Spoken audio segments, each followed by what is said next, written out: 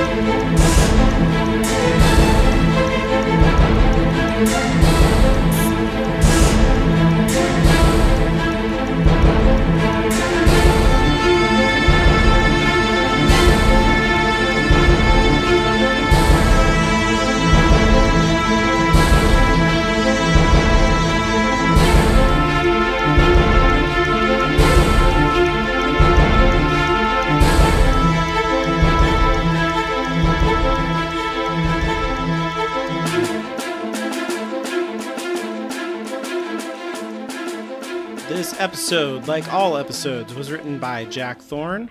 William McGregor directs all of the Our World sequences, even the ones that we've had before this.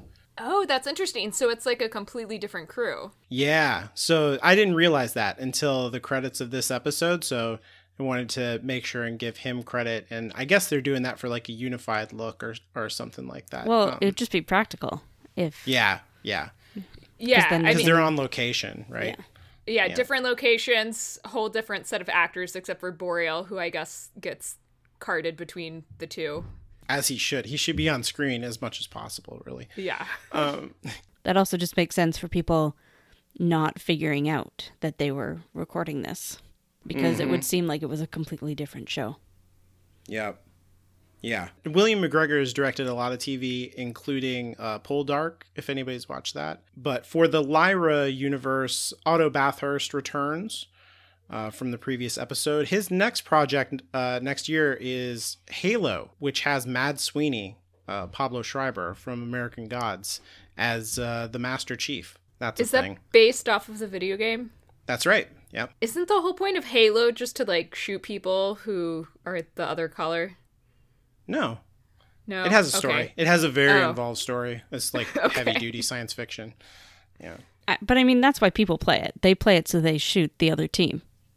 I mean, that's not why me and my daughter play it. We play it because the little aliens scream. They're like, "Oh no, don't shoot me!" And then you shoot him in the back.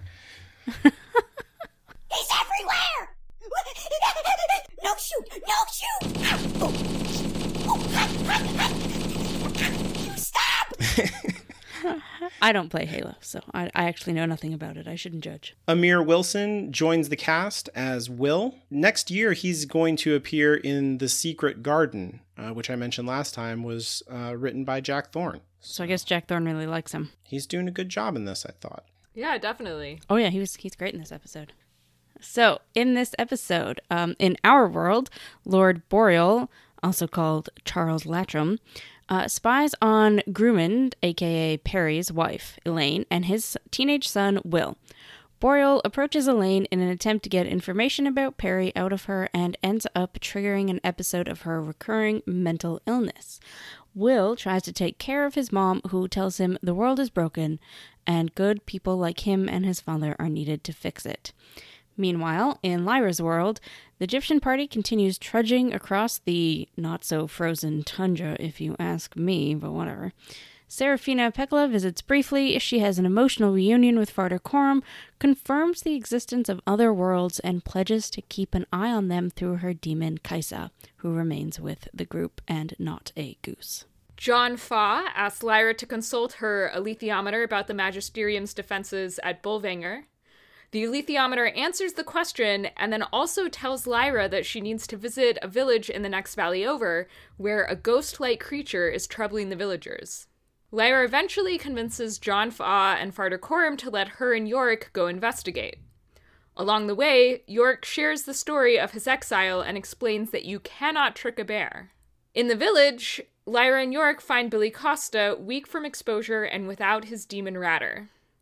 They bring him back to the camp, but he soon succumbs to his injuries, and the Egyptians hold a funeral to mourn him. That night, the Egyptian camp is attacked by outlaws who kidnap Lyra and bring her to Bolvangar. Lyra lies and says that her name is Lizzie to try to hide her identity. So, what were our general feelings about this episode? Alan has to go before me, is the only thing. Because I was riffing off of him. Kaylin, why don't you start? I always think it's strange to right away answer my own question, but sure, I will go first. Oh, well, okay, or you could go last. Alan, you go first. What is happening? Professional podcasting. That's what's happening. Yeah. Like when I think I might have been the first one to watch this one, and I jumped into the group chat and I was like, OMG, OMG, OMG. I was very excited. I was very excited about like the later book stuff, which has been sprinkled in throughout, the whole thing. But now it's like book 2 is like starting, which makes sense because it like is kind of parallel, time wise to the events that are happening in book 1. But it's really exciting to like kind of see it happen. And it's funny too, because they like announced Will's casting when season 2 was picked up. Yeah. But now I'm thinking that was like a little bit of trickery on their part. Definitely. Yeah. They couldn't say like, oh, we hired Will for season 1, by the way, because then we would be like, oh, I see what's happening. But this was like a very cool surprise. Overall, though, this episode is like a lot of plot stuff happening, and I didn't feel the themes as strongly. Compare this to like episode 2 or 3, I don't feel like it has the same kind of energy. I wasn't able to sink into it as easily as those episodes, and it's exciting, but not as great as the show's been. Yeah, I completely agree with you, Alan. I thought there were a lot of great character moments from a lot of different characters in this episode, and I enjoyed it overall, but there's something about episodes 2 and 3 that were just like amazing television. They had a lot of energy, and I just was glued to my screen the whole time. Aside from the book 2 stuff with Will, this section is much more faithful to the book, so we kind of just know what's going to happen more, and it's more, just kind of like going through the paces to get us where we need to go. But I think your point about it's not really speaking to theme as much. Yeah, it's just like missing something that's episodes 2 and 3 had. And I think Ruth Wilson. Well, that's also true. Yeah. And those episodes felt like they just had a bit more space to breathe, I guess, in some way. My feelings when watching this episode were kind of like, what even are spoilers anymore? How do we talk about this? Yeah. Right. How? Like, I liked the episode, mostly. It was good. I was generally engaged. As soon as the voiceover at the beginning started and the camera was like panning over something that was obviously our world. I don't know why it was obviously our world. It was just like a fountain or a pond or something. But I immediately knew what was going to happen. But yeah, like now we can mention that is obviously Will in the opening credits, not Roger or anybody else. Because we've met him. And have you given in to the fact that is the subtle knife? Yeah. Oh, yeah. We've talked about that off recording. I was thinking about this before, that we talked about this in our chat, but we never came back to it while recording. That I did eventually watch the opening credits and be like, oh no, I'm an idiot. That is very obviously the subtle knife. So that's good times. I guess this means that I will have to go ahead and read The Subtle Knife as we're finishing the TV series, just I know what's happening. It feels wrong that we haven't already read The Subtle Knife so that we can't talk. What are spoilers? I don't know.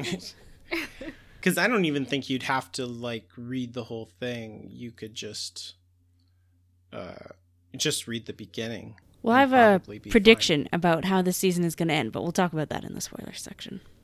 So what was everybody's favorite part? I'll go first with this one. Because actually I've decided, I thought at first that my favorite part was Yorick's at the end of his conversation with Lyra, when she makes that conversation about how, or that mention that she's a little bit bare, and then she sits down next to him, and he gives this look that she can't see that is very obviously full of fondness for her. I thought that that was my favorite, but actually my favorite is the name of the episode, The Lost Boy, and how it refers to both Billy and Will. And I like that a lot. Mm-hmm. Ooh, I didn't even think about the Will part. Yeah, I really like that too. I mean, I guess I know very little about his character. But you can tell from just watching this episode that he's not in a good place. Yeah. So my favorite parts, I also really loved that scene with Lyra and Yorick. But you are not a bear. You're wrong. Some part of me is definitely there. You'll see.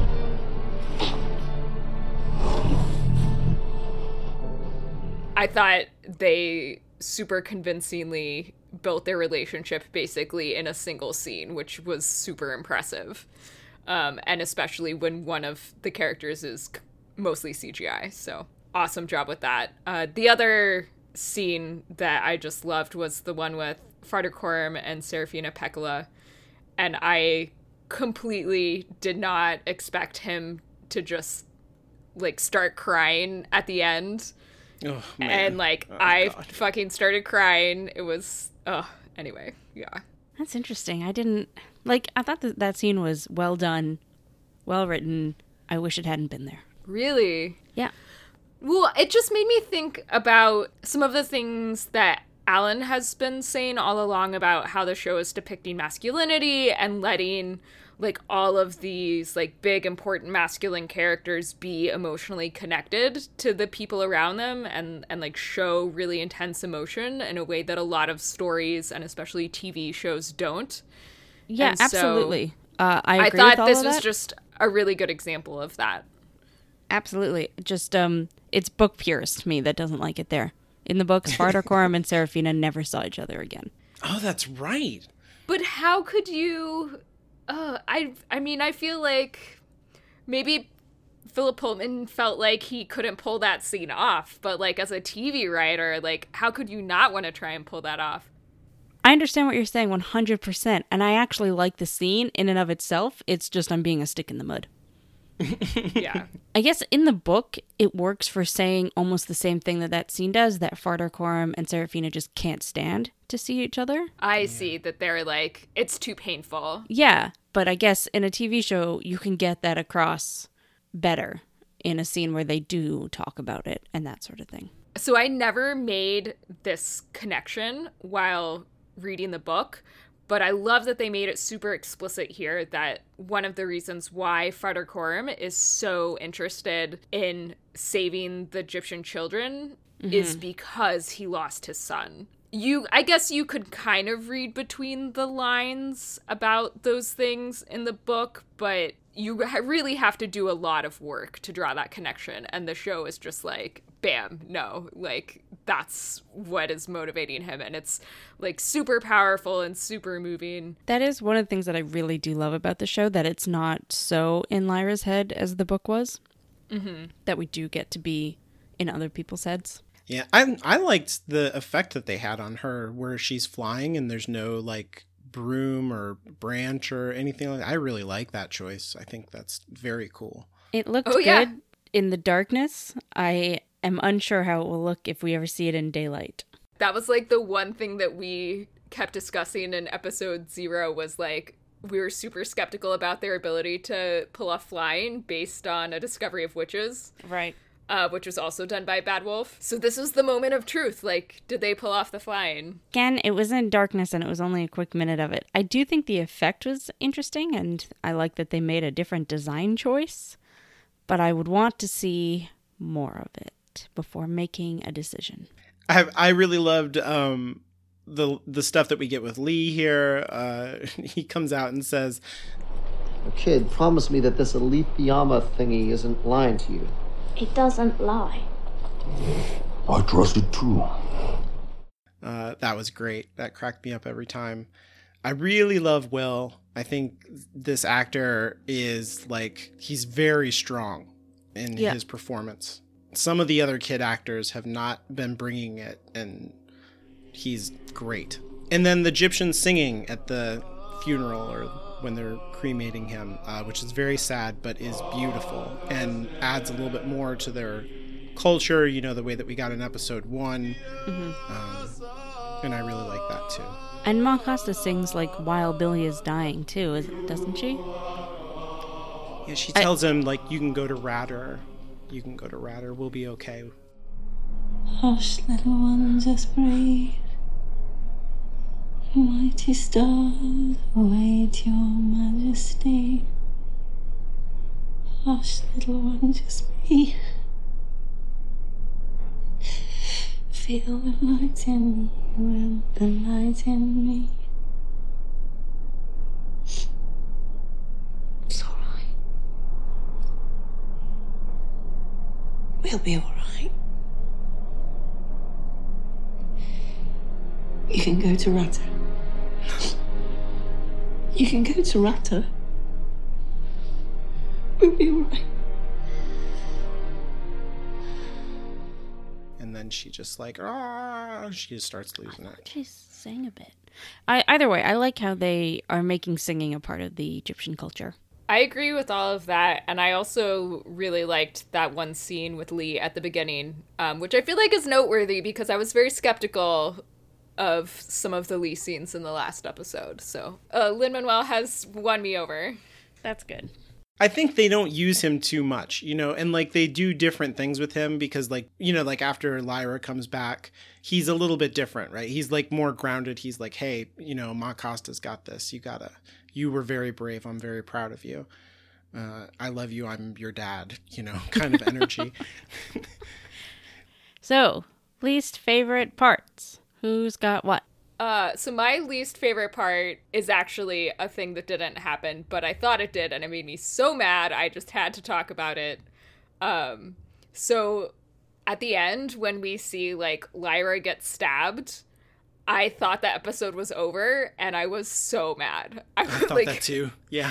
Unbelievably mad. I could not believe that they were going to end it on such a cheap fucking cliffhanger. There was enough of a pause of, like, black that or at least I, like, genuinely thought it was just gonna go to credits.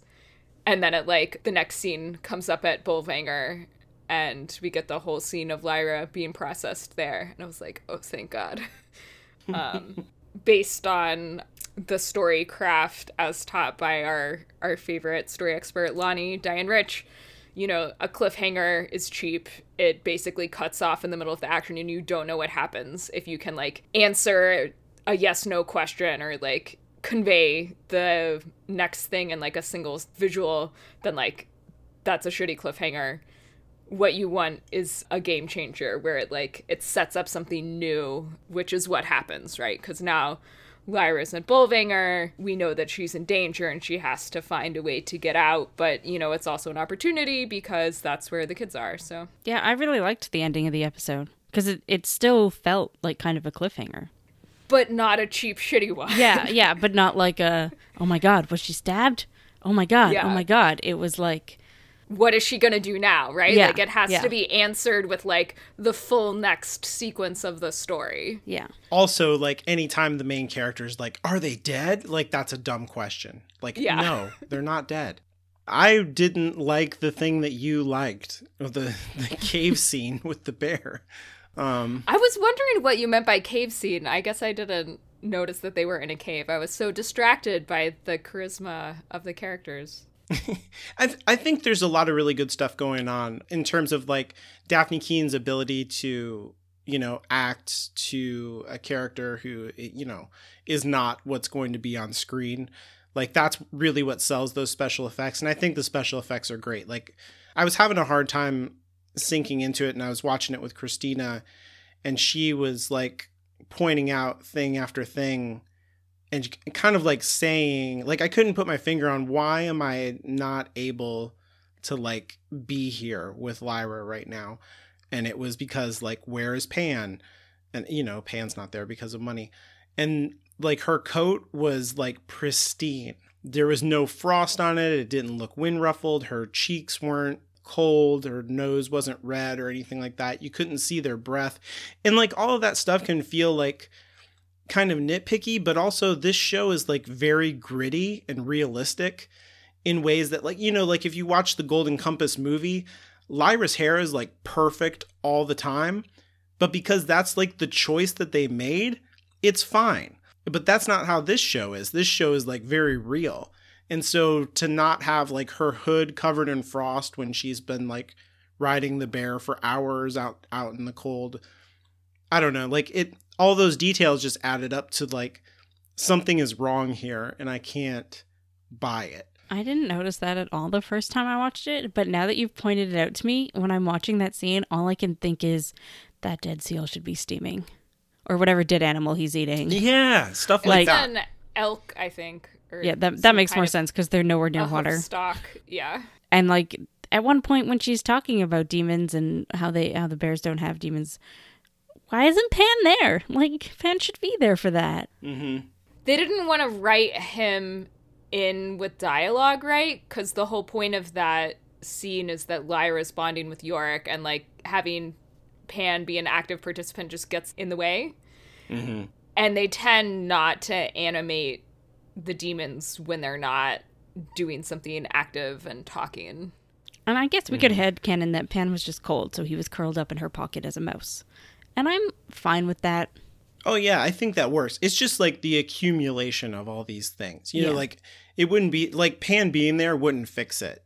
It's just all of these things together. Like when I was watching the scene, it was just, you know, why can't I be here? And Christina was able to kind of articulate for me. She was like, you know, why isn't there frost on her hood? Why can't I see their breath? Why aren't her, you know, and all of this stuff. I was like, yeah, why isn't it that way, Otto Bathurst? What's going on?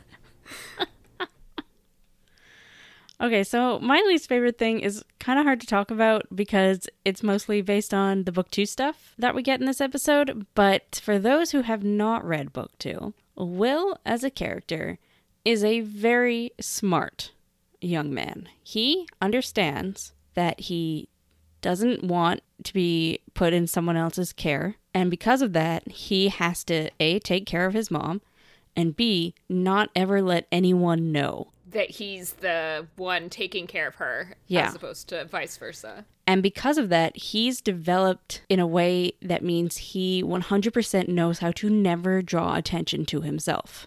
And I think that is a very key part of his character in the books. And they just throw it out the window here. Like, don't get me wrong, I loved the actor. I loved every scene that he had with his mom. Although in the books, again, he's a lot more understanding of her. But anyways, that doesn't matter. In the books, he would never get bullied because he would make sure that no one knew he was there. Mm-hmm. You know, a teacher would not know his mom because he would make sure that just never happened. Right. Yep. And that is very much who he is. He's like, he knows how to just disappear. And in this, he got noticed a lot by teachers and other students and stuff. And I get that they really wanted to drive home his outcastness. And in a way, it's hard to put on screen what I was just describing. It just completely changes who he is. I can see why that would really bother you. And I think we'll just have to see what they do with him going forward. Yeah. It's a little bit similar to when we first meet Lyra too, right? She's not this wild liar, you know, making up stories, tall tales and stuff. Leading all the children and like these big battles or whatever. Yeah. And they did sort of bring me back around on those choices. So maybe they will. It just seems like an odd choice to me. Also, I guess Will is a character, the disappearingness of him, or like how no one notices him, is something that I always identified with because that's pretty much how I went through high school. So I guess I am also just like personally upset that was taken away from him. And I feel like mostly like Hollywood type movies, but I guess TV in general does this like weird false thing with teenagers in high school especially. It gives this false impression that everybody is noticeable, or if they're not noticeable, they're upset about it. Like some kids just want to coast through and get out. That's my least favorite thing. All the acting is great, and I thought a lot of the dialogue writing and how they included a really great line from book 2 and some other stuff. Really good, but I hate that they made that decision. Moving on to problematics. So, while I was editing last week's episode, I got to our conversation about Farder Coram and how he doesn't have the disability that he has in the book, and none of us seemed to realize that was real bad. Right. That they just erased that. Mm-hmm. And I thought that was weird for us, because usually we do notice these things. We dropped the ball. Kelly sent us an email about it, though. I think she tweeted at you some, too. Yeah, I saw her tweet. She's at GlazeBookGirl on Twitter. So she said, I was waiting to see what they were doing with Farder Coram, but I think it's clear they aren't going to have him be disabled. It was great to see disabled actor Matt Fraser, but his role isn't nearly on the same level as Farder Coram's would be. Yeah. That character in the book is a really good example of disabled representation, and then they kind of pulled back from that. It does seem like an odd choice. And especially, like we were talking about the scene between Coram and Serafina, when he says, even if I am too weak to fight them, I am duty-bound to try. And if he had been standing there with a cane, like not at right. Like it would have been so much more impactful to his character and to showing that, disabled people have agency and ability.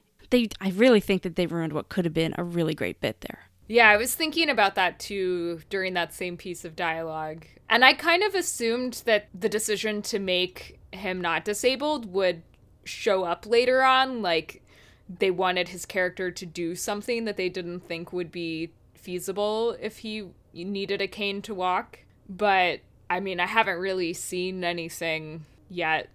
I mean, even if they did, that's shitty. Mm-hmm. It's possible that they decided that we're going to see him acquire his disability. I don't know, like get injured or something. But even that, I think, is kind of shitty, because the whole point of Farder Coram's character is that, he had an illness that did it to him. It wasn't an injury or part of like when he was a soldier or anything like that. It was just an illness did it to him. So it wasn't even something that he chose to be a part of. And I think that says a lot about what he chose to do with his life afterwards. Yeah, like the more that you talk about it, the more it just seems so shitty. It wouldn't have changed anything that's happened up until this point to just give him a cane and have him walk more slowly. Yeah, she talked about in the email Kelly did, she talked about the cardinal. Right, and, yes. Yeah, his whole thing about how he's like stooped over. And we actually talked about that in the second episode, but I think I edited out that conversation about how I was like, well, maybe the actor is like actually disabled. And then Anya looked up and she's like, nope. Which is Kelly makes that point in her email to be like, so you have someone who's pretending to be disabled and they're evil. And that's like a, like a byword in fiction all the time of like, oh, a character who's disfigured or has, some kind of disability that equals evil. Mm-hmm. Farder Coram would have been the perfect person to say, like having a disability is just like one facet of your personality and doesn't define who you are. So, or it's not symbolic of right. Exactly. A moral failing. Yeah. And now that we're talking about this, it really feels like they cast Matt Fraser in order to like soften the blow of getting rid of his disability, which is also shitty. I like him. He's good. And He's great. I don't mean that to disparage anything that he is doing. No, I think or you're anything right, about him. It just feels that way to me now. Like, we're going to take away this character's disability, so let's just add one in the background. Like Kelly says, it's not at the same level. Yeah, exactly. Yeah, it's in the background. I think I mentioned earlier that we thought we might have a week off where we would do a feedback episode. That didn't happen because of travel schedules. So I think we are going to have a feedback episode, but probably after the whole series is over as like part of our wrap up. Yeah. I mean, after the season's over, we're going to have some time to kill before season 2. So something that I noticed in this episode, and I think this is just because of the visual medium, is like exactly what the witches are as an imaginary construct. I had like Anya's voice in my head of like, look at Philip Pullman writing women. Because I got so mad about it in the book. Well, I mean, you did get upset, but like, I guess I didn't put it together in quite this way, that you have like an entire group of people who are entirely women who live for hundreds of years, but that hundreds of years life is like at their most like youthful and beautiful, like 20 something kind of look. They're a bunch of Elsas. The cold never bothered them anyway. Like they can wear the skimpiest outfits. Like the witches are cool, but like that's a big problem now that I've seen The Witch, and my imagination doesn't just dodge this and edit it out. I mean, okay. I don't disagree with what you're saying, but Seraphina's not wearing a skimpy outfit. I mean, it's sleeveless and she's barefoot, but it actually is quite full coverage. Mm-hmm. Besides the dress goes down to her ankles and up to her neck. It's like, it's very... If you think that is skimpy, you are perhaps being a little bit of a prude. Listen, I live in the Midwest. I don't know what to tell you. No, you're right. No, I totally agree with you in concept that there's like, it feels a little bit objectifying or like wish fulfillment, but also I was really happy with how the show pulled it off given the source material. Like I thought they made her look really interesting and like attractive, but in kind of an unconventional and non-heteronormative way. Like they gave her a really short haircut, like scarification, and the like full coverage dress. And I think they did the sleeveless just to demonstrate that the cold doesn't bother them anyway. Right. You can't say that any other way now. Yeah, no, there's no other way. I don't know. I can see your point, but like just because we don't ever see any old witches doesn't mean they don't age. Well, she's like, I'm 300 years old, and they're like, I'm older than you, like clearly. But in the books, it's talked about how they live to be about 1,000. Yeah. So they do age and die of old age. We just don't see those witches. No, that's a good point. I can see how the witch thing is especially problematic given the world building of the book, where all witches are female and they like all only have relationships with human males as far as we can tell, right? So it's always a relationship between an aging man and a like youthful forever, at least relatively speaking, woman, right? So that is like the wish fulfillment of like find yourself like a hot chick and then she stays that hot chick for your whole life and then you get to be the old dude banging the hot chick. But a really experienced one too. Yeah. Right. Yeah. I get what you're saying there. And like, I agree with everything you're saying. I just want to say that in the book, Seraphina talks about, now obviously it is problematic because they never have this conversation in the show, but she talks about how, yeah, we just sleep with men and then we ditch them because they got old and we didn't. Yeah. You know, she says that. She's like, well, it sucks for them and us, so we just don't do that. Bail. Yeah. Yeah. The witches are very cool, and like I don't want to be like this should not be in here. It was just I didn't notice the degree to which they were problematic. And like to me, and I've said this before, like the problematics when I'm looking into a story, it's just all about noticing the things that you don't usually notice so that they don't have this like unconscious pull on you and be like, yeah, young hot women should be with old dudes. That's good and normal. Like no. They should notice that, like, this is a problem. All right, so before we move on, I did just want to mention somebody on Twitter sent us a quote from, they did not include the gentleman's name, but the man who was, like, the top animal dude. The animal designer? I don't know, something like that on this show. I am so prepared for this section. Anyways, but he said that apparently they tried out Kaisa as a goose, and it just looked ridiculous and very much like an animal from Babe. Mm-hmm. And I guess I can see where they're coming from there. But I still say A, cowards, and B, they didn't try hard enough. I agree with you. I think that if you're going to fall back on that as an excuse, release the footage. Yeah. Release the footage. Like, who at Bad Wolf do we need to bribe to get the footage of Kaisa as a goose? But that to me says they just didn't design the goose right. Well, and you said last time, and I really, like, after you said it, I was like, yeah, Caitlin's right. That, like, the goose is a little bit weird and goofy and scary and big and strange. And, like, all of that is good. Yeah.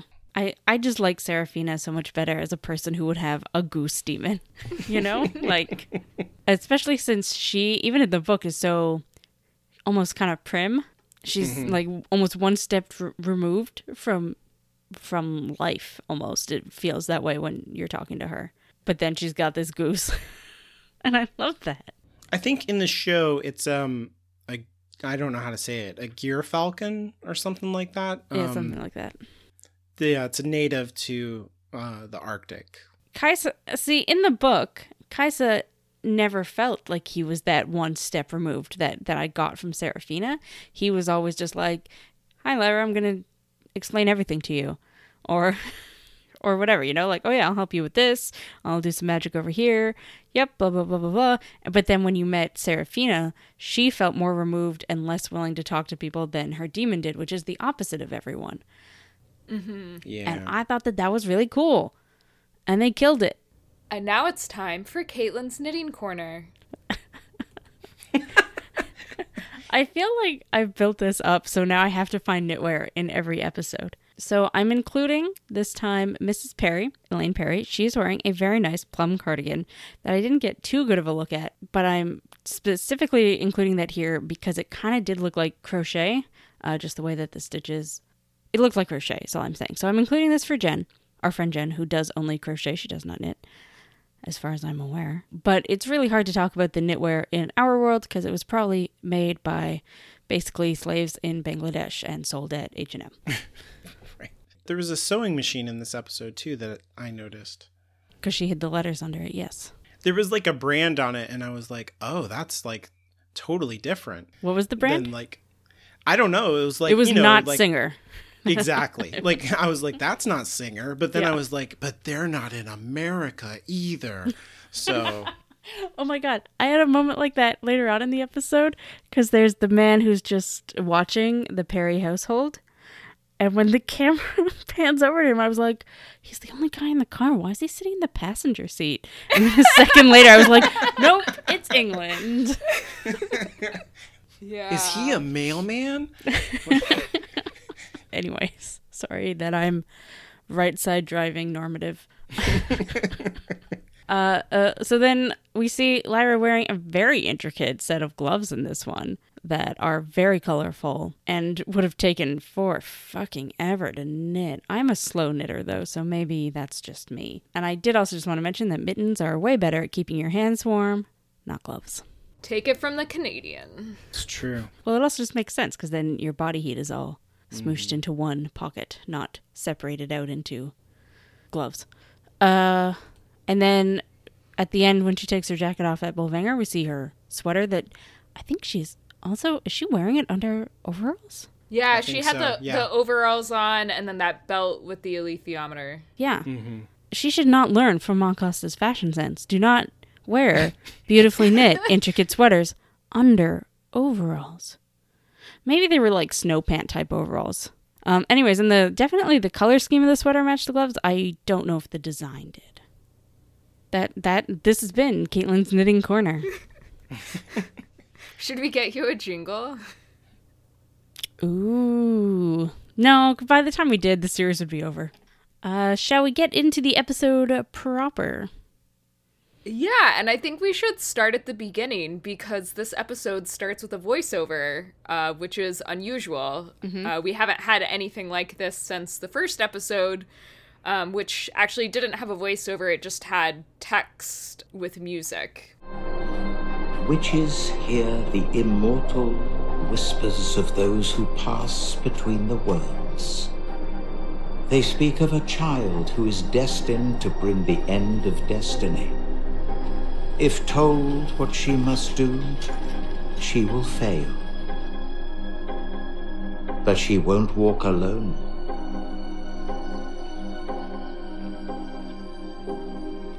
I was like trying to think about why they felt it was necessary to do that again here. This is Kaisa's teleological purpose, is to exposit. Oh my god, I don't think I even realized that was Kaisa Yeah. giving the voiceover. Okay, this is weird. I've watched this episode twice, and if you had offered me money, I would have sworn that voiceover was done by a woman. No, I mean, in a way, right? Right, like, I was like, is that Serafina? I don't remember. Sort of. I guess. I don't know what my brain did there. So this voiceover is basically just about the prophecy, and I thought there were basically like two purposes for bringing it back to our attention again. To re-emphasize that the prophecy comes from witches now that we've actually met a witch. And then the other, I think even more important purpose is to reframe the prophecy as relating not just to Lyra, but about Lyra and Will. Because otherwise, I think it could feel very much like a diversion to spend so much of this episode focusing on Will and his mom and their relationship. Hold on. Like, this might feel weird, but this is actually crucial to the story. Yeah. And so, yeah, I guess I was just wondering, like, did you think it worked? I liked the voiceover a lot more than I liked the text at the beginning of the first episode. And I thought it did lead into the other half of this episode quite well. Yeah, I feel like it also gives us some kind of dramatic, ironic knowledge. Because, like, Lord Boreal, since the second episode, has been on the hunt for Grumman. And, like, Grumman is, like, his way to find Asriel. And so to follow the thread here would feel like just another step in that mystery, and might even feel like a little bit tedious. But now we know something that Lord Boreal doesn't, that this kid is, like, important. He's, like, he matters in a way that Boreal doesn't understand. Right. I will say one thing I don't like about how they're doing this, and it's tiny. I much prefer the way they're doing this than the other thing. But I very vividly recall first time reading The Subtle Knife, and it's not till near the end, I think, that you're like, oh shit, Grumman is Will's dad. This presentation kind of robs us of that aha moment. Yeah. But it's really not that big a deal.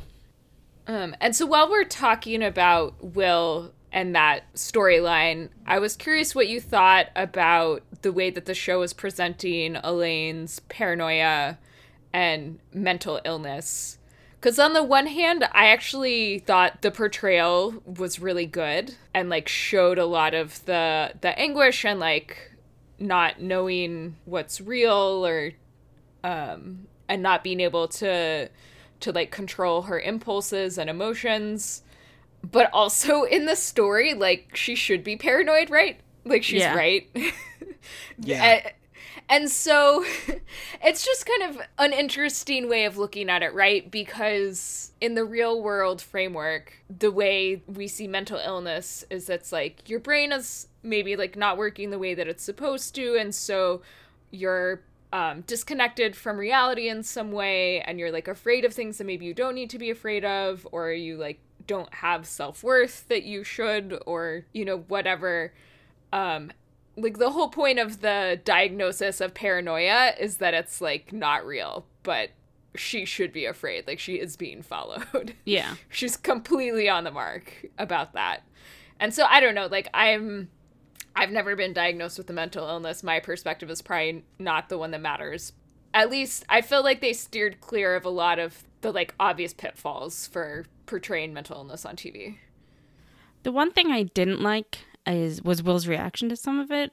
In the book, he very clearly states that, like, these things aren't real, but for her they are. And he gets that. And in this one, he was very much, like, there was one bit where he says, like, when she's talking about how someone's been in the house. And honestly, as a viewer, I don't know if someone has been in or not. Oh, yeah. Maybe Right? they were just looking from the outside. Yeah. But in the book, Will, since he was very young, understood that these things were not real for him or for anyone else, but for his mom, they were very real and they had to be addressed. Mm-hmm. He never thought of her or treated her like she was making it up. Like when she says somebody's been in the house and he's immediately like, no, they're not. In the book, he would have been like, okay, well, let's check if everything's still here or something like, he would have just gone with it to make her feel better. Yeah. And I don't know if that's the way you should handle that. I don't know anyone who with paranoia, so I don't know. But again, I think the Will in the book wouldn't have known or cared if that was the best way to deal with it, as long as it was what worked for them to keep everything smooth and working in their life. And to not have anybody... Like, the whole point of Will in the book is that he incredibly, holy shit, loves his mom. And he will do anything to not be taken away from her. And I definitely got that impression on some level so from did this I. episode. I did see a connection between what you're saying, Anya, on her paranoia and the way that Will is not able to take that seriously, and the way that Lyra has this intuition through the alethiometer that everybody's like, hey, come on, you can't go on a side quest. And she's like, yeah, but objectively true, machine says. And they're like, okay. Yeah. And, Will's mom doesn't have that. There's nothing that she can point to and be like, this is all real, except maybe those letters. And she's like, yeah, you can read those now. Like, maybe it's time. That's an interesting parallel. I don't think that's a coincidence in this episode. Like, I think that part of the reason to, bring this in right here the way that they are is because there are a lot of connections between these two, points in each of these stories. I love... Oh, I meant to look up her name. I really like the actress who's playing Elaine Perry. She's really good. Mm-hmm. Oh, she's great. Yeah, I agree. You can tell she knows that she has a mental illness. Mm-hmm. And that she honestly, sometimes she's too into it to think about that, but also sometimes you can see on her face that she just doesn't know if this is the illness or if this is real, and that must be terrifying. Yeah, she looks scared and ashamed and confused. Oh, it's really good. The actress's name is Oluwakemi Nina Sasanya. I guess she just goes by Nina Sasanya. Oh, okay. And she's born in London to a Nigerian father and English mother. Okay. She was in Love Actually. So, yeah. What else we got? I don't know if I liked or... I don't know. The first half of this episode, they were all walking along some grass. Yeah. Were you mad it wasn't snowier? They did have to film it all in Wales. I'm not mad. Not the bad, budget for fake snow only goes so far, and they blew it all in Trollisund. Okay, mad isn't the word, but I was like, this looks weird. That they're supposed to be so far north, and it's supposed to be so cold, and that grass is all very green. Climate change is real. The permafrost is no longer perma. Right, of course. The other thing that I loved in that scene at the beginning was when they're talking about York. I think Lyra's talking about him with Lord Fa? Well, with somebody, and she says, Your bear. You were right. We needed him. He looks magnificent, doesn't he? And it cuts to him struggling up a hill.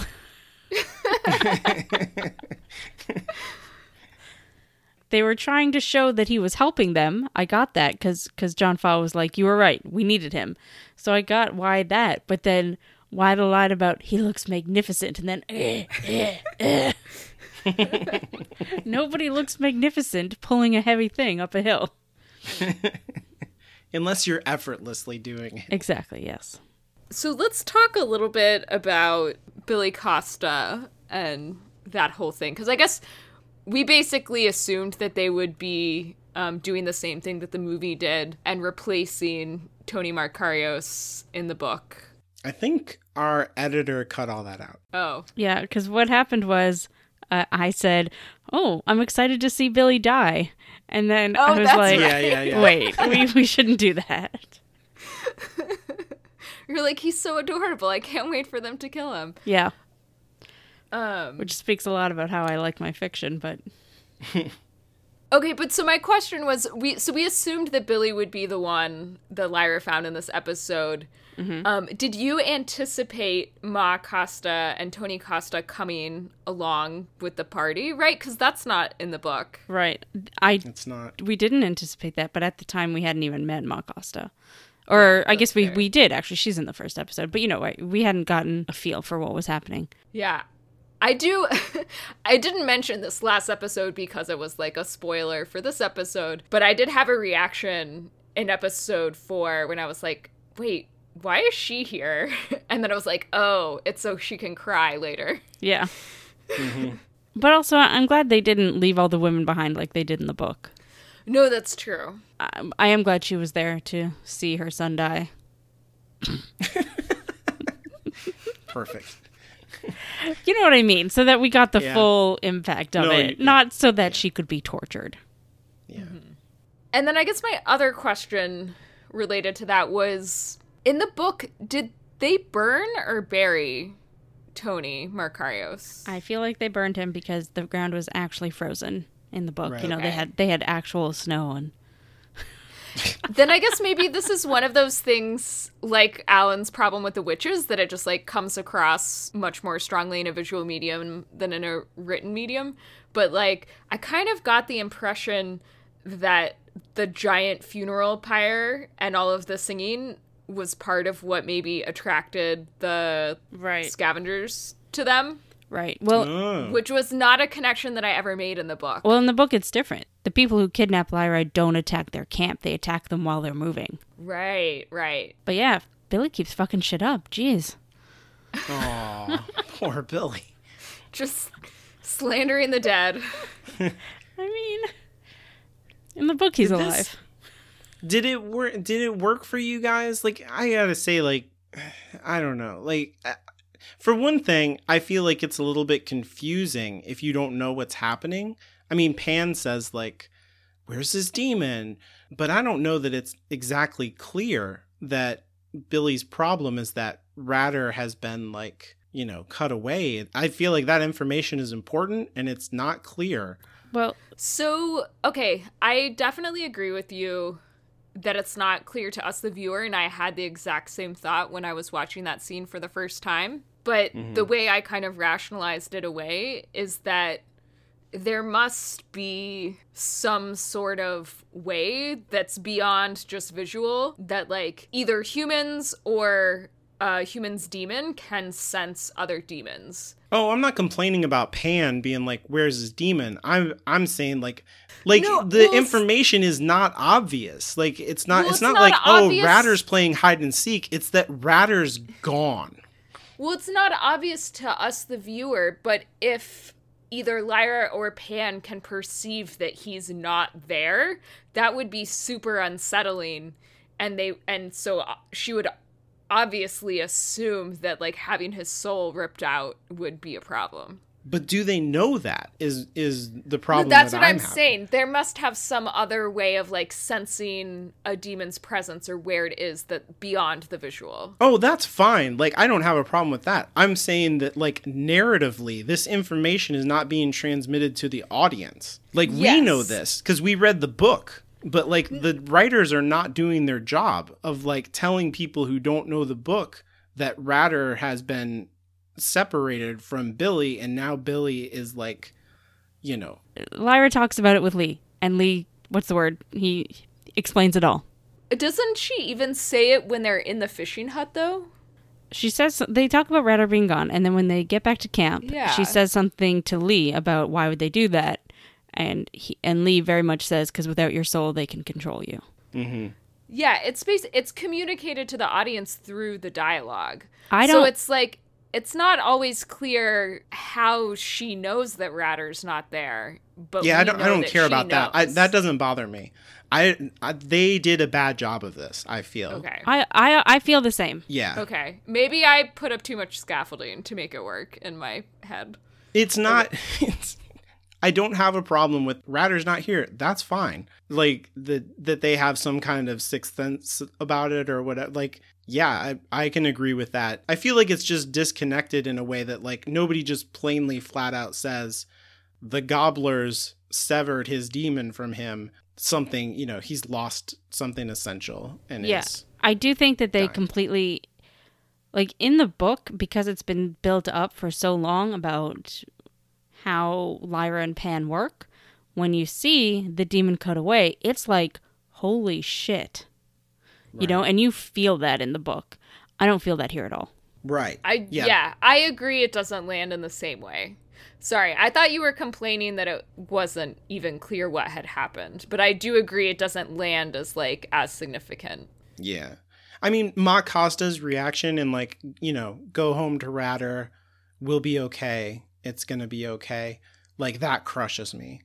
And that's, like, you know, as a parent, it's, like, your biggest fear. Your kid getting kidnapped, and then you know, have to tell your kid, like, it's okay to die. Like, just even talking about it, I'm getting choked up. So, like, it's crushing. Like, that is beautiful and it's wonderful. I just, like, worry that the story just didn't do its job here with Billy in a way that I was, like, kind of surprised. Yeah, it almost felt like, I guess because they made Billy kind of not really there.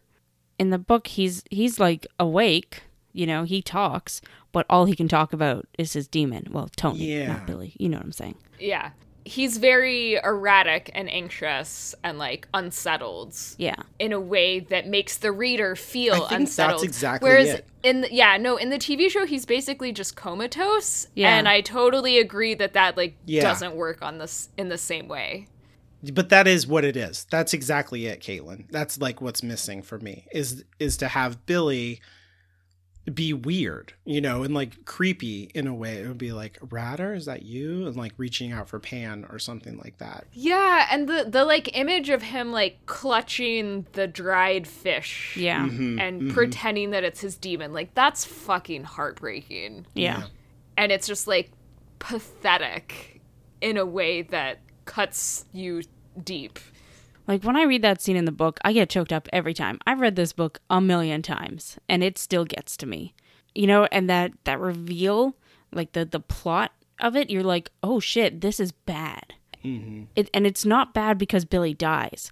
It's bad because of what happened before he dies. Right, which sets you up for, you know, like, what's coming. Like, yeah, we need to be terrified of this. And I don't know that this episode achieves that. But again, I don't necessarily think it's this episode. I think it's that the show has not done a great job on showing the relationship between human and demon and how important it is and how they've really kind of cut back on it. Yeah, you're right. That and Billy not having anything to do are, like, the two things together, I think. Yeah. Like, Ma Costa works. That's beautiful. And, like, the singing and stuff, great.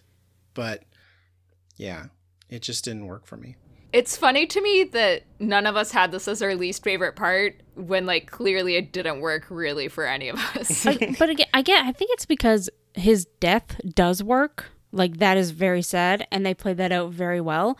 But what doesn't work is that the bad thing that they're doing at Bolvangar isn't that they're killing kids. It's that they are cutting their souls away from them. And that doesn't land at all. But because it goes so quickly to, yeah, they killed him. I feel like they changed what was important about that scene. Like, in the book, Lyra is sad that he dies, or that the other kid dies or whatever, but it's not what disgusts her about Bolvangar. No, and in the book, everyone is, like, relieved when he dies on some level. And they feel bad about that. Which is why I liked that they had that line from Ma Costa, like we were saying, that, you know, where she was like, you can go, it's fine, we'll be fine. So that everything about his death was great and heartbreaking. But again, like we said, they just didn't land how disgusting it is what they're doing to these children. Yeah, and I feel like there was a narrative connection between what's going on with Billy there and the way that, like, Lyra goes out of her way to take care of him and to bring him back, and the relationship between Will and his mother, and the way that he takes care of her and how she has, like, lost a part of herself in the way that like Billy has lost Ratter and it has like shattered him. Like there's a good connection there, but the degree to which, you know, we don't see Billy kind of playing things out in the same way that Elaine is like counting the, you know, boards on the wall or, you know, doing her OCD thing. Billy is just like, just sleepy. They could have made that connection a little bit stronger, and it would have resonated more.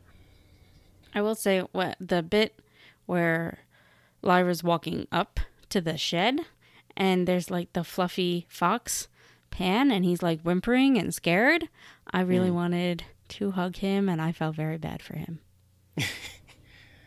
There's some really good shots there too. I feel like they're doing some like good horror stuff there. There's a really good scene with Lyra holding the lamp and you can't see her face or anything. She's just like a silhouette.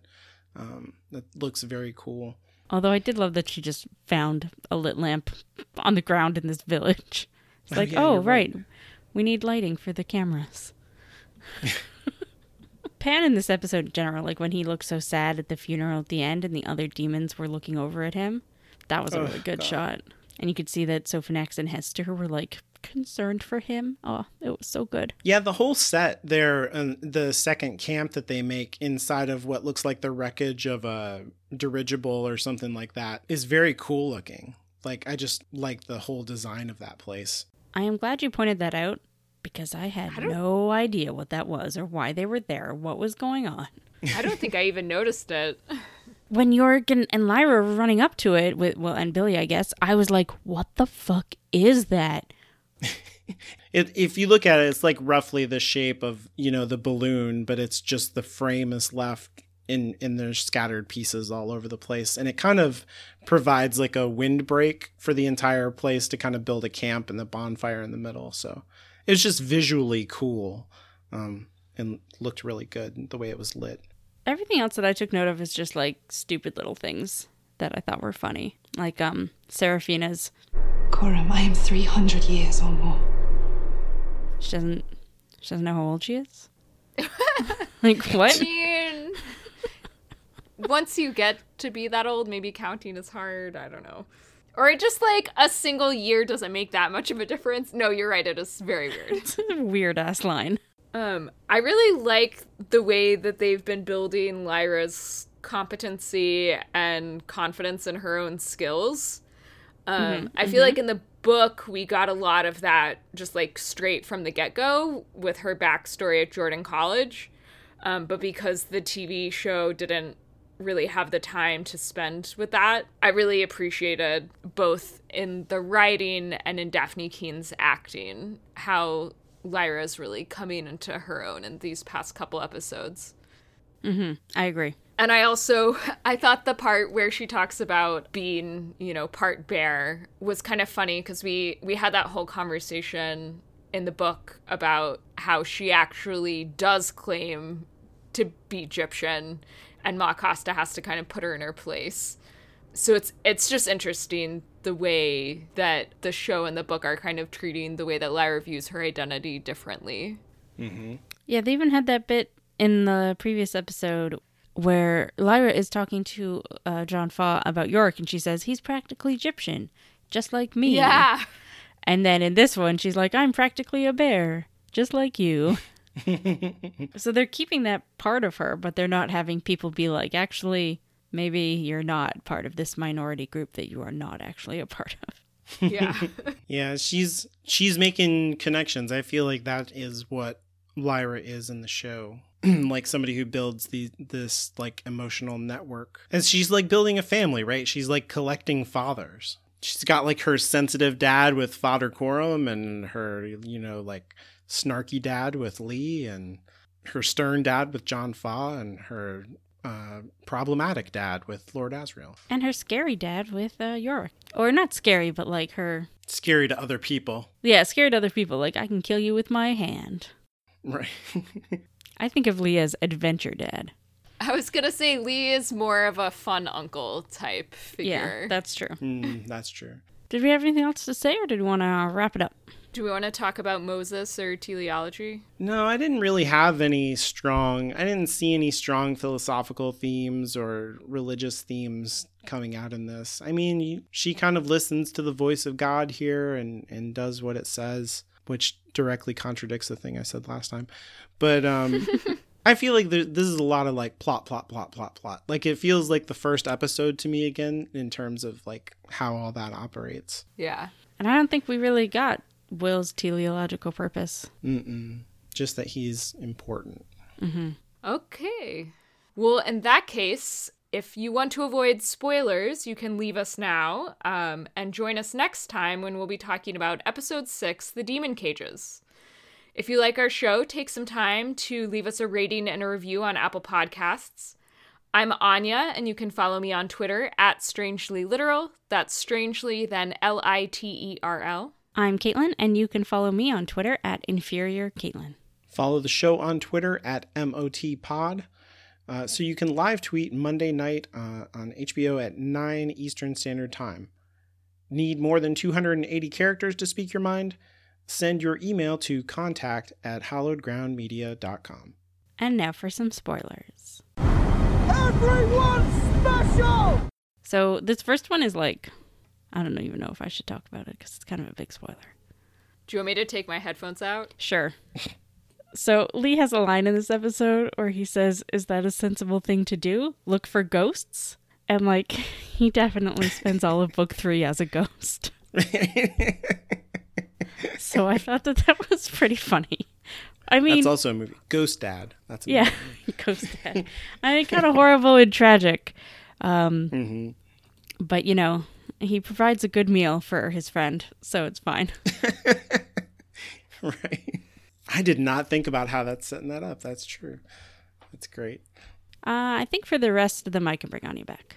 So my other spoiler discussion is that in the sort of funeral dirge that they sing at Billy's funeral, I'm pretty sure, it was a little bit hard to understand them, but I'm pretty sure one of the lyrics is "Your soul never leaves you." Which is just ironic considering, yes, it does. And that's kind of the whole point of this story. Oh, I did notice that. Yeah, which is funny because they're literally cleaving your soul in half. Well, that, but also part of the whole story is that when you die, your demon does leave you. It doesn't, you don't end up in the same place. Oh, wow. Okay, my prediction for how they're going to end the season. You know, everything's going to happen with Azrael and opening the big ol' opening into... Bridge? Yeah, the bridge, sure, into the other world. And we're going to end with Lyra walking into that and Will finding his window and walking into that.